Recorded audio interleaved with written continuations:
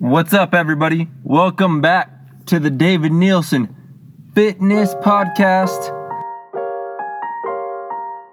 The audio that you are about to hear are my thoughts on 1, finding a form of fitness that you enjoy doing, and 2, why it's important. Yeah, son of man. I be making moves like a running back. Quick 1-2 with a stutter step. I am in pursuit of greatness, trying to break the matrix. I am not the one like Neo. Run up on the game like Debo. Put the pause on them like TiVo. Try and get the green, no CeeLo. What I stress to people all the time is you need to find a form of exercising that you like to do. If you don't like weightlifting, and I'm not saying it's not important, there's a lot of things that we have to do in life that we don't like, but that are good for us. But I only say this because if you don't enjoy what you do, you're not going to stick with it. And to actually see your results and see success and see you hitting your fitness results and your body changing, you mentally changing, it's about the long game. It's about exercising for the year straight 3 times a week and hitting those numbers. And I say 3 times a week because from my experience with clients, from my experience in this field, that's pretty much the minimum amount of times you need to work out to see your fitness goals, right? At least 3 days a week. You go 5 if you want. Everyone has a different preference. Everyone has different goals, and depending on the goals that you are striving to achieve in your health and fitness journey, it's going to dictate how much you need to work out, right? It's going to dictate the type of diet you need to have. But I say go at minimum at least 3 times a week. And that's you incorporating your whole body into those 3 days.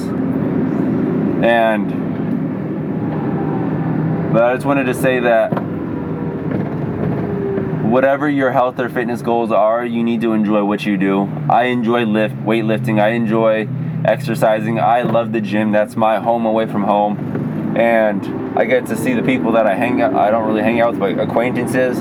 I go in there, I get to say hi, I get to see people I enjoy talking to. I get to go in there and I get to get into the environment that I want to be in, which is, for me, seeing other people work motivates me. I like to see other people working around me. And that's the same thing for me, like when I do my marketing and I do video editing and I edit these podcasts just like this episode, I'll go to a Starbucks. I need the environment, plus I need coffee. I don't know about you guys. I need my coffee. But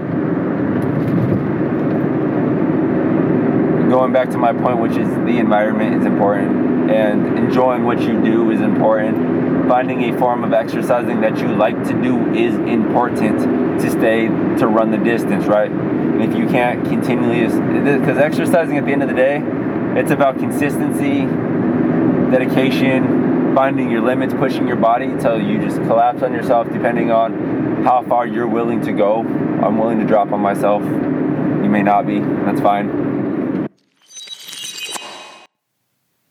All right, everybody. I just wanted to say thank you for listening to this podcast episode.